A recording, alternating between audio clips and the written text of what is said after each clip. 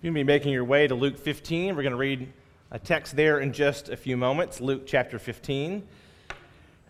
Sort of continuing some of the thoughts from this morning, I want to go on talking about some of the cultural ills that we deal with. This time of year is always tough as a speaker. You know, I told Katie what I was thinking about preaching about. She said, "You're going to preach about that the day before Christmas?" And that's just the way it is sometimes, right? It is a struggle, but I think there's some important things we need to deal with and talk about in our culture, even going into a new year and reflecting on this. And so this sermon's probably not what you think it's going to be, and we'll see how that goes as we get into it. It's really a focus on the cultural ill of selfishness, how everything is directed toward me and towards you. Every single thing that we do, every aspect of our life, particularly things like social media or where we spend a lot of our time, for example, on YouTube. It's all about you and who you are. And in this sort of concept or idea, it's very hard for us to have external thinking beyond ourselves. And the world itself is really not geared in that direction at all. I think particularly of athletes and the things that they say. They often become this like foil for what humanity ought to be. I remember Tara Owens a number of years ago, I think it was like 2007, he tried to copyright the phrase, "I love me some me." This sort of shows the problem that we have in our culture. Or LeBron James proclaiming, "I am a living legend." Right? This is the nature of the culture that we live in. Right? Self-proclamation. Trying to show everyone who we are and talking ourselves up. And of course, I'll even talk about this tonight a little bit. Talking to ourselves positively is a great thing, and we need to do some of that. But there also needs to be some instruction on the right way to go about this. It brings to mind Proverbs 27 and verse 2. As a parent, and this is something this concept at least, something I try to share with my kids when I feel like it's needed. Let another praise you, and not your own mouth, a stranger and not your own lips. You know, we don't want our children going around talking about how great they are and how they're the best. And we know some of that sometimes is to have fun with their friends and those kinds of things. But even in that, part of what I want to talk about tonight is how little words matter. Words even as small as pronouns. Something just, we totally disregard it often in our language. Pronouns they're little words, almost unnoticeable in our speech. Except in reality, they aren't. Those around us, and there's a ton of research on this, but those around us, they consciously and even subconsciously recognize the way we're using even things like pronouns or how we choose to use pronouns. Pronouns can demonstrate humility and pride, selfishness, selflessness, awareness, ignorance. And yes, they are that powerful. A while ago, I came across this book called The Secret Life of Pronouns. I know it sounds really thrilling to think about grammar in this way, but actually it is pretty fascinating. James Penbecker is a scholar who's worked for years on identifying the way people use language, and there's all sorts of applications to this. He deals with the differences between how men and women talk and how words are used in a narrative and how it changes throughout a narrative and all sorts of things that are pretty interesting if you like that sort of thing. But one of the big parts of this, obviously, from the title itself, is how big the idea of even small words are and the way that we talk and how big of a deal that actually is in our life. Another person, this is not Penbecker, but another researcher probably working off of some of his work, made this statement: "I and we are quietly working for us behind the scenes. Pronoun use over time appears to be a good indicator of emotional health, community connectedness, and relationship status. So little words deserve a little more attention," from an article called The Psychology of Pronouns. Okay, so I know all of this is probably super boring to some of you, but the idea is that every word matters, which is a concept from Scripture.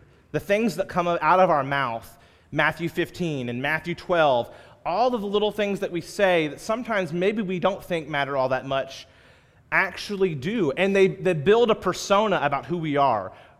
The way people see us and the way people view us often has to do a lot with how we talk. There's a concept within marketing called narrative transportation, right? Where this is using words and sometimes images to make you feel something, and they ultimately want to sell you on something, right? Of course, because I'm talking about words, I think of a really graphic image storyline. Remember last year, the old man, he's in his garage, and he's out there, and he's picking up this weight, right? This kettlebell, he's picking it up, and he's falling, and people are watching him, and the neighbor's worried about him, and he's doing all these weird exercises. And as the story goes along, it gets to the end, and of course, what he's trying to do is get himself to a situation where by Christmas time, he can pick up his little granddaughter and let her put the star on top of the tree, right? That's narrative transportation. It's selling you on something. It's making you feel a part of the story. And words are powerful in doing that, and the way we talk around people makes a huge difference in how they view us, and you know this. You're very aware of the people who are good conversationalists in your life, the people you enjoy talking to, the people who know how to make things about everyone else around them. And you're also very well aware of the people in your life who, when you talk to them, they make it all about themselves. And no matter what the conversation is, what it is around you, it always seems to come back to them and the things they're dealing with and who they are and what they're doing. And so we feel this. We know the difference, and we understand this concept that really every word matters. So in the research that's done on this, again, just to kind of give a quick summary, it's really that this gives us a window, the way people talk, and the research shows this in depth, but you can feel it as you talk to people. You get a sense of their emotional health, of their relational ability and status, how they interact with people, just in the little things that they say and the way that they talk. Also, and this may be more alarming, there is a strong correlation between depression and anxiety and the use of what they call I words. So in a culture that's very self-focused and brings everything back to self, unfortunately doing that is also highly correlative to being depressed and having high levels of anxiety. Now, is that a result or is it a cause? Not sure we actually know, but it is very much correlated to this. On the other hand, we type words, right? Community words, togetherness type of wording is actually correlated to things like a lack of anxiety or happiness in our life. So they've gotten so detailed on this, you can go, they actually have it set up now, you can go to websites and you can put in Twitter handles and you can detail somebody's personality just from like the last 700 to 1,000 words of something they've posted on Twitter. So a while back when I was messing around with this, I put in Jordan Peterson and Joe Biden and various others. And then tonight I talked to Danny and I got some of y'all's Twitter handles. And next we're going to talk about your No, just kidding. Just kidding. All right, there we go. I thought I said some funny things earlier, but I wasn't getting any laugh. No, I wouldn't do that. But you get the sense of how that feels, right? We don't post things on social media thinking that people are analyzing what we say. In a very real way now, that can actually be done. And we better believe that people are actually analyzing the things that we say on something like Facebook or Instagram or whatever it might be. People are aware and they're making judgments, and sometimes it's on the way we word things and the way we talk, which ought to be very important to anyone who is following God, who's doing the will of God, because the importance and the power of words matter. Death and life are in the power of the tongue, the wise man says in Proverbs 18. James 3 talks about how this little thing can set ablaze. It can cause all sorts of problems. It can create anger and malice and bitterness. It also can do a lot of good. And so there's a lot of power in the tongue, and we know that. And so I want to talk about some elements of this in terms of how even little words make a huge difference. And so in a moment, we're going to read through some parts of Luke 15, and I want you to notice this as we read through that. Words are tools, and I've really already introduced that to you a little bit already. They shape the world and they build things. And they are a function of our thoughts, and Jesus talks about this as well in Matthew 15. That's really the point. They're all worried about, are they washing their hands before they eat? And he says it's not the things that go into your mouth that defile you. It's what comes out that defiles you. It's the things that come out of the mouth that lead to envy and murder and strife. That's the problem. It's not that a little dirt goes into your mouth because you don't wash your hands. And of course, Jesus, in their very ritualistic world, is kind of rocking the world on what really matters. But he's pointing out the importance of the way that we think, the nature of our heart, and then the words that we allow to come out of our mouth. And so words can be weapons. Words can be manipulative. They can be hurtful. They can warp the truth. In Romans chapter 1, when Paul's talking about how God's wrath is being revealed against all ungodliness and unrighteousness, he talks about those who in their unrighteousness suppress the truth. That is a warping of words, right? Isaiah talks about calling good evil and evil good. And so even in the way things are phrased or talked about, the words are a tool. They can be a tool or they can be propaganda for good. They can be propaganda for evil, depending on how they're being used. We actually see this in Luke 15. I'm going to read later in the text the prodigal son. But before we get there, I want to point your attention earlier in the text to verses 1 and 2, because this really sets the scene for what Jesus is about to do in the story of the prodigal. It says, "Now the tax collectors and sinners were all drawing near to him to hear him, and the Pharisees and the scribes grumbled, saying, 'This man receives sinners and eats with them.'" You know, that demonstrative pronoun is actually pretty powerful. Even though they're right here with Jesus, they want to set themselves apart. This man, right? We don't receive tax collectors and sinners, but this man, this is what he does. Right? So just a tiny little word, but that word is being used really in a manipulative sense. It's being used to try to warn people about the dangers of Jesus and who he is. It's an attempt to proclaim shame for anyone who would follow this man and what he's doing. And this is the sort of thing the scribes and the Pharisees do regularly. I mean, we can go to something like John 9. You're familiar with that story, right? Where he heals the blind man, and they keep asking the blind man how all this happened, and he keeps telling them, I don't know, I'm not an expert like all of y'all, but I just know that I was blind, and now I see. Right? And the parents won't even admit to what happened because they're worried they're going to get kicked out of the synagogue. And basically the rulers say, "Who are you to tell us? You're a sinner. And you're trying to tell us who this guy is? This guy's not from God." Right? So they're using their words in a very powerful way to manipulate the crowds and the people around. This is what the Pharisees and the scribes do in their interactions with Jesus. Fortunately, words also are tools that can bring healing. They can bring comfort or compassion, and they can offer instruction. We can actually do some of that to others, but as I talked about earlier, some of that is to ourselves.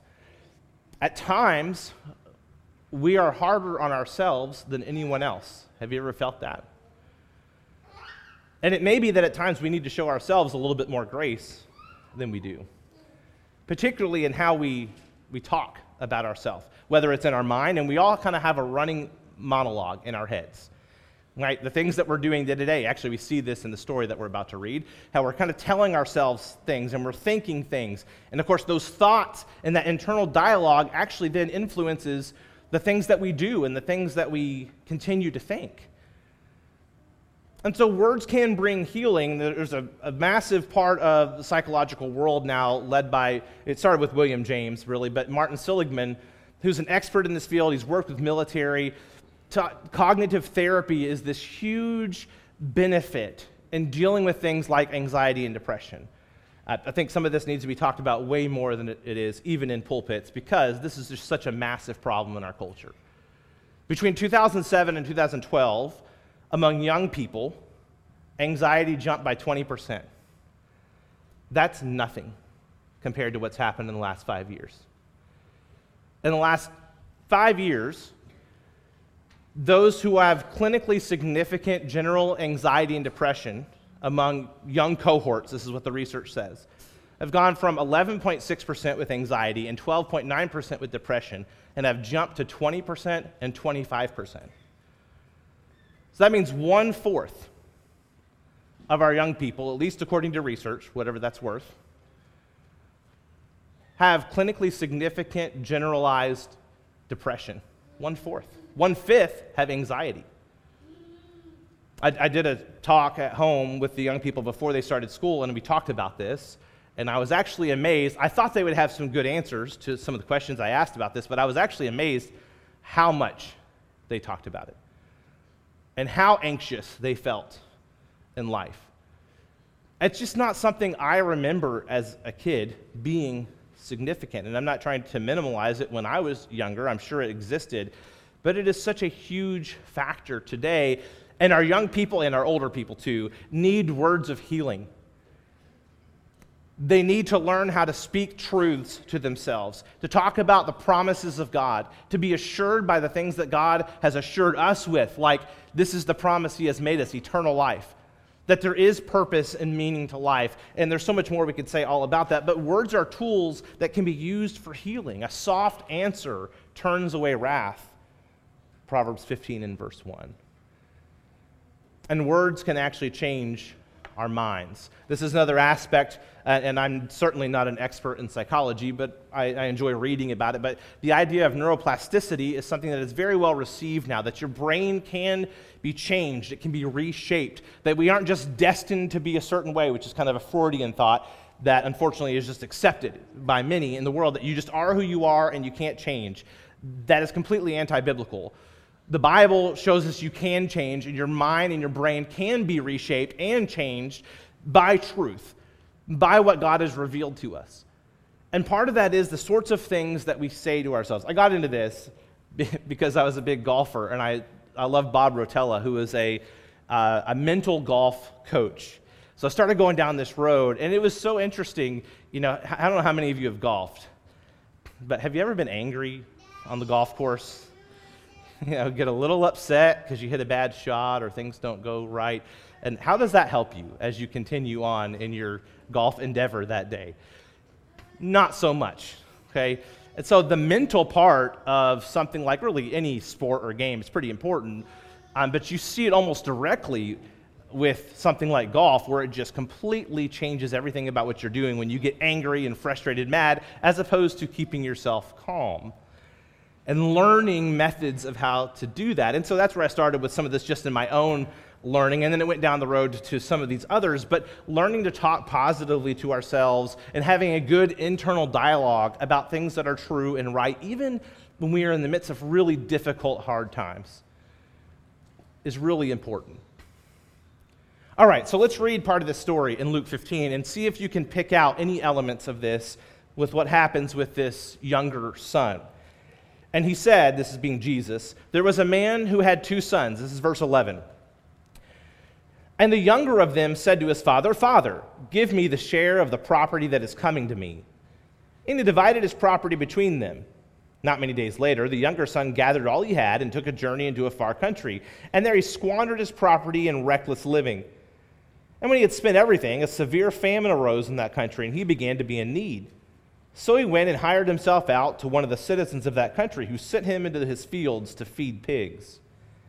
And he was longing to be fed with the pods that the pigs ate, and no one gave him anything. But when he came to himself, he said, How many of my father's hired servants have more than enough bread, but I perish with hunger? I will arise and go to my father, and I will say to him, Father, I have sinned against heaven and before you. I am no longer worthy to be called your son. Treat me as one of your hired servants. And he arose and came to his father, but while he was still a long way off, his father saw him and felt compassion and ran and embraced him and kissed him. And the son said to him, Father, I have sinned against heaven and before you. I am no longer worthy to be called your son. But the father said to his servants, Bring quickly the best robe and put it on him, and put a ring on his hand and shoes on his feet, and bring the fattened calf and kill it, and let us eat and celebrate. For this my son was dead and is alive again. He was lost and is found. And they began to celebrate. Now his older son was in the field. And as he came and drew near to the house, he heard music and dancing. And he called one of the servants and asked what these things meant. And he said to him, Your brother has come, and your father has killed the fattened calf, because you have received him back safe and sound. But he was angry and refused to go in. His father came out and entreated him. But he answered his father, Look, these many years I have served you, and I never disobeyed your command. Yet you never gave me a young goat that I may celebrate with my friends. But when this son of yours came, who has devoured your property with prostitutes, you killed the fattened calf for him." And he said to him, "Son, you were always with me, and all that is mine is yours. It was fitting to celebrate and be glad, for this your brother was dead and is alive. He was lost and is found." I want us to understand not only are words tools, but they are also mirrors. It's a little scary. Have you ever thought, like when someone, we did a little bit of this today actually, when someone shows you a video of yourself? Do you enjoy that? I don't like to listen to myself preach. I hear like every mistake I make and every little thing I don't like. Some of you have experienced that as well, whether it's something like this, teaching, or other things that you've done. It's not a lot of fun. But our words are kind of mirrors, and when someone brings those words back to us, sometimes it reveals a lot about who we are. And my words will betray me. I don't necessarily mean that in a totally negative sense. It's just that no matter what we do or how we try to hide, eventually our words will reveal who we are. Luke 6:45 says, "The good person out of the good treasure of his heart produces good. The evil person out of his evil treasure produces evil. For out of the abundance of the heart, his mouth speaks." Over time, our words will reveal the kind of person we are. That's actually something that they have, again, shown in research as they've analyzed conversation after conversation. They can pick out people who are trying to lie or hide things by the way they're wording the things that they're saying. And yes, this can be done on a very technical level with research, but also we just get this from person to person. We understand the nature of how this works. I remember when I was younger and I first started preaching, and I may say something else about this a little bit later on, but I was working with Brother Bowman, and he told me, one of the things he told me, one of the best things he's ever told me as advice was, sometimes someone's going to come to you and they don't like what you did, and they don't even know why. Or what they tell you that they don't like is actually wrong, but you have to understand there's something they didn't like about what you did, and it's your job to figure it out. And a lot of times, they're picking up on arrogance or lack of sincerity or something like that that they can't necessarily put into words, but they can feel it and they don't like it. Have you ever been there? Have you ever been listening to somebody and you just don't like it? And it's not even that what they're saying is wrong or inaccurate, but there's just something that doesn't feel right. And sometimes it's just the way we're using terms, the way we're using words. Look at this interaction again. This whole story is sort of this breakdown of this young boy, the things he's doing and the things he's thinking. And so the me in verse 12, right, 15 and verse 12, it's really laced with arrogance and delusion and rebellion. You've heard the sermons on how deep and cutting this request would have been, so I don't need to go into that. But give me the share of the property coming to me. Right? This is all about him. Doesn't care about his father at all. He wants to go out and live the life and have a great time and go out into the world and experience all the things that he feels like he's missing out on. But it's interesting, a few verses later, when it says he came to himself in verse 17, he's actually using what we would call I words, but one of the things I want you to see is the context definitely matters. The context of how these words are used makes all the difference. Right? So he says, I perish here with hunger. I will arise, go to my father. I will say to him, Father, I have sinned. And he keeps using all these I terms, but it's self-reflective. It's repentative. It's admitting sin. And so certainly when we use terms like I and me and my about our own failures, that's not a bad thing. That is putting us in a position where, again, we can grow. And what about your thoughts as we read the story? You know, we get to that first section. I don't know how you felt, but to me, like, you kind of want to smack this kid, right? Just give me my property. I'm going to go do the things I want to do. Like, you don't have real good feelings about him. But then he's been through some stuff. Some of it his own fault. Some of it the fault of things he can't control, like famine. And he finds himself in the pig pen. Not a good place to find yourself. And he suddenly realizes how desperately he needs his father. You probably feel a little more compassion for this young boy at this point, right? And I think Jesus is telling the story in this way for that purpose. And then the Father, who's great through the whole story, obviously, because he is this picture of our Heavenly Father and the way he sees us and interacts with us. His response in verse 23, after the Son begins his admission of sin, and the Father, of course, stops him in mid-speech and says, hey, talks to his servants, go get the robe and put shoes on his feet and a ring on his hand, like, you're mine. I want to show how much I care about you, and let us eat and celebrate. Have you ever thought about these pronouns before as you're reading through Luke 15? He's excited about his son coming home, and this is something he wants to share with everyone. The togetherness he feels because he's rejoicing that the son that was lost has now returned. And then there is, in verse 29, what the story is, I think, actually about, and that is the older brother and his contempt. How he despises his younger brother for his father showing him love and concern. Remember the context. All the way back in chapter 15 and 1 and 2, the tax collectors and sinners are drawing near to Jesus, and the Pharisees and the scribes grumble, saying, this man receives sinners and eats with them. You notice the father receives the son back, and he slaughters the fattened calf, and they have a huge celebration because his son that was lost is now found. And notice the wording of this older son. I served you. I never disobeyed your command, yet you never gave me a young goat that I might celebrate. I mean, do you see just how self-centered this older son is being? And it's just coming through even in the way he's speaking. Even as he's choosing to address this with his father, and think about maybe how could this have been done differently?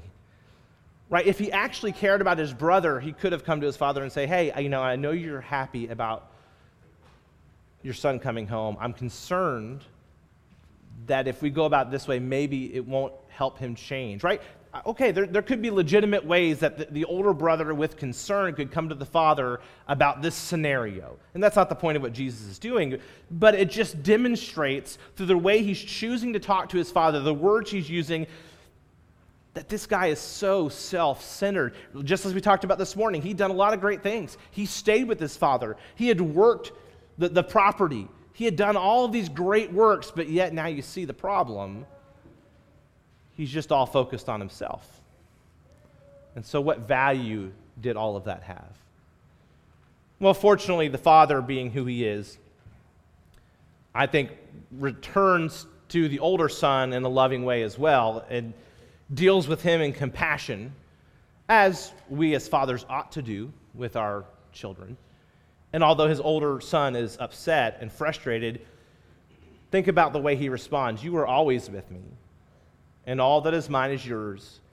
It was fitting to celebrate and be glad, for your brother was dead and is alive. He was lost and is found.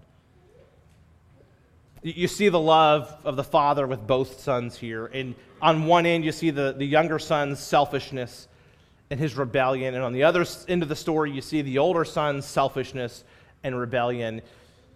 But what I want us to think about tonight is the power of our wording and the way that we talk and how it demonstrates the kind of person that I am when I do that.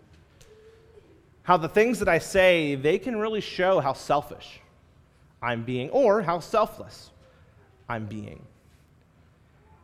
I can try to hide it. If I really am selfish, I can try to hide it by saying the right things in the right situations and knowing how to talk to certain people, but the reality is over time, that will betray me. And if I'm really evil in my heart, that'll come out. But part of this is determinative. Like the way we think about how we say things actually affects the things that we do. So he says, I will arise, and I will go, and I will say to my father. And he arose, and he came to his father. See how that internal dialogue then produced action? And so I hope what you're seeing here is, I know these are small little things. We're not talking about big concepts. We're talking about like pronouns, little words, demonstratives. but how significant they are, not just in the story, but even in our own lives as we're deciding the things that we're going to do, the decisions that we're going to make. And really that my thoughts and words, they require monitoring. This is what James 3 is all about. You can't tame the tongue, right? If I decide that I'm just let it go and just be what it is, I'm going to get myself in some really dangerous conversations. So James is letting us know we have to be careful the way that we speak, because it matters both in the way we think and in the actions that come from what's welling up in our heart and then coming out of our mouths. So all of this really boils down to this idea that the way that we speak really relates to the concept of self-awareness, which is something that is a little bit lost in our culture. Now, maybe it's been lost in cultures in the past as well. This goes back to things like "I love me some me" with Terrell Owens, or these statements that people make that just sound so foolish and silly. The only thing that could have made that worse, by the way, is if they would have said those things in the third person. I hate that. When athletes do that, they talk about themselves in the third person. It just makes it even that much worse. But again, word choice, right? It makes a difference, and it can make us sound really silly. Word choice can be really cringy. I remember, again, when I was younger, I was working with Brother Bowman, and I was preaching, and I really got into a point. I made this point really strongly. It wasn't necessarily good. I made it really strongly. There was a lot of pointing and a lot of using the word "you." And the next day, when we came to the office, he was great about giving critiques, very positive and helpful. But he explained that as good as my intentions were and what I was trying to do, that the point was actually lost. Because the way I was saying it was really holding myself above the people. Probably wasn't my intention, but the way it came across was so poor. It said, you got to be careful. You can't do that. So here's some things he went on to say. "I" works great. If you want to talk about yourself, that works great with you ending up with egg on your face. Right? If you want to tell stories and you want to talk about yourself and you end up being the one who's laughed at or the one who made the mistake, that's great. But "I" is really pretentious when it is the example of holiness or the model Christian. And I'm talking here specifically about the pulpit and what he was telling me about that, but really this applies in other parts of life too as we talk to people. If I'm always projecting myself as the model to follow of Christianity, probably not going to go very well. Right? And using a lot of "yous", that's great when you're trying to encourage or praise or express gratitude to people, but it's not so great when it's always the subject of accusation or blame or chiding, like, "You need to get your life right." Well, no one who stands in a pulpit like this and preaches is any better than anyone who doesn't. And so even just small little things and wording like that makes such a difference in how messages are received and even the way that we think. Because here's the thing, if we continue to do that, if you're preaching or if you're teaching, and I know you've got plenty of those people who do that here, and you're continually doing this sort of thing, you can end up thinking you're better. Your words can lead to those types of thoughts, and we have to be very deliberate about the way we think and the way we word things and how we come across both in the setting like this, but also in the workplace or at school or wherever we might be and how we interact with people. And it relates to being aware of how important our words are. Now, what you thought I was going to talk about when you first saw the slide, I just want to spend a minute talking about that. If first-person pronouns and using them is really a window into the emotional and relational status of our mind, what about when we make up our own pronouns? What does that say about us? When we demand people say things that aren't even true to affirm our beliefs about ourselves that are fake. I will tell you, I believe there is a strong connection between the level of depression and anxiety in our culture, and not just this one area, but the source of what leads to this. Of how important it is that everyone affirm what I think about myself, and then when they don't, now what? Chris Emerson, who's a close friend of mine, has done a couple of podcasts on this. If you've listened to Excel Still More, really good. I would encourage you to go listen to them. One of them is called The Metal Me Bubble, which is all about driving and the way we act when we drive, talking about these types of things. But then he did another one later on, I think it was called Count Your Pronouns. And the idea there is just notice in your language how often you're talking about yourself. And let that be a guide, maybe a way to reflect about where you are and maybe some changes that need to be made. Our culture is consumed with self, with defining self and self-discovery, finding self, self-care, self-love, self-image, self-expression, selfies. It's all about me. That's what our life pushes around us in the culture and the society we live in, and it is a culture that enables mental illness, and there's just no other way to say it. And this is why we end up with social media posts like, I can't take it anymore, ... Or I'll just never understand, ... Seeking and looking for attention and wanting people to reach out. Listen, go make friends and talk to them and care about their problems and build mutually beneficial relationships where they care about you and you can have a conversation and you can tell them you're struggling and that you need help and they can tell you they're struggling and they need help.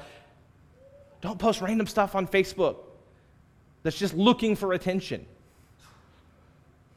That is a product of our culture when we are focused only on ourselves. And I'm not trying to be harsh here, it's just the reality of where we are.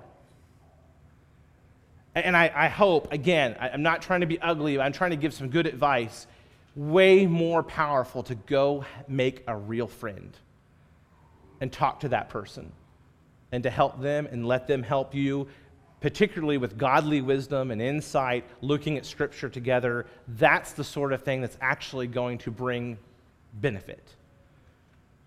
Not just getting a bunch of likes or hearts or the hearts with the person hugging it or whatever that is, the care. I mean, it's great, and I'm glad we can connect in all sorts of ways, but that's not real interaction, and we need to understand that. Sometimes we need to pick up a phone and actually talk to somebody. We need to meet them for coffee, be face-to-face, have real interactions. Timothy Keller made this statement: the modern self is exceptionally fragile. While having the freedom to define and validate oneself is superficially liberating, it is also exhausting.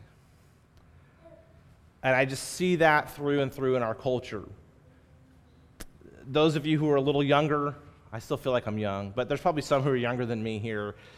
If you're pulled toward this idea and the things I've been talking about today, just understand, even though it may seem to have some sense of liberty to it and freedom, it is just so exhausting to everyone around you and ultimately to yourself.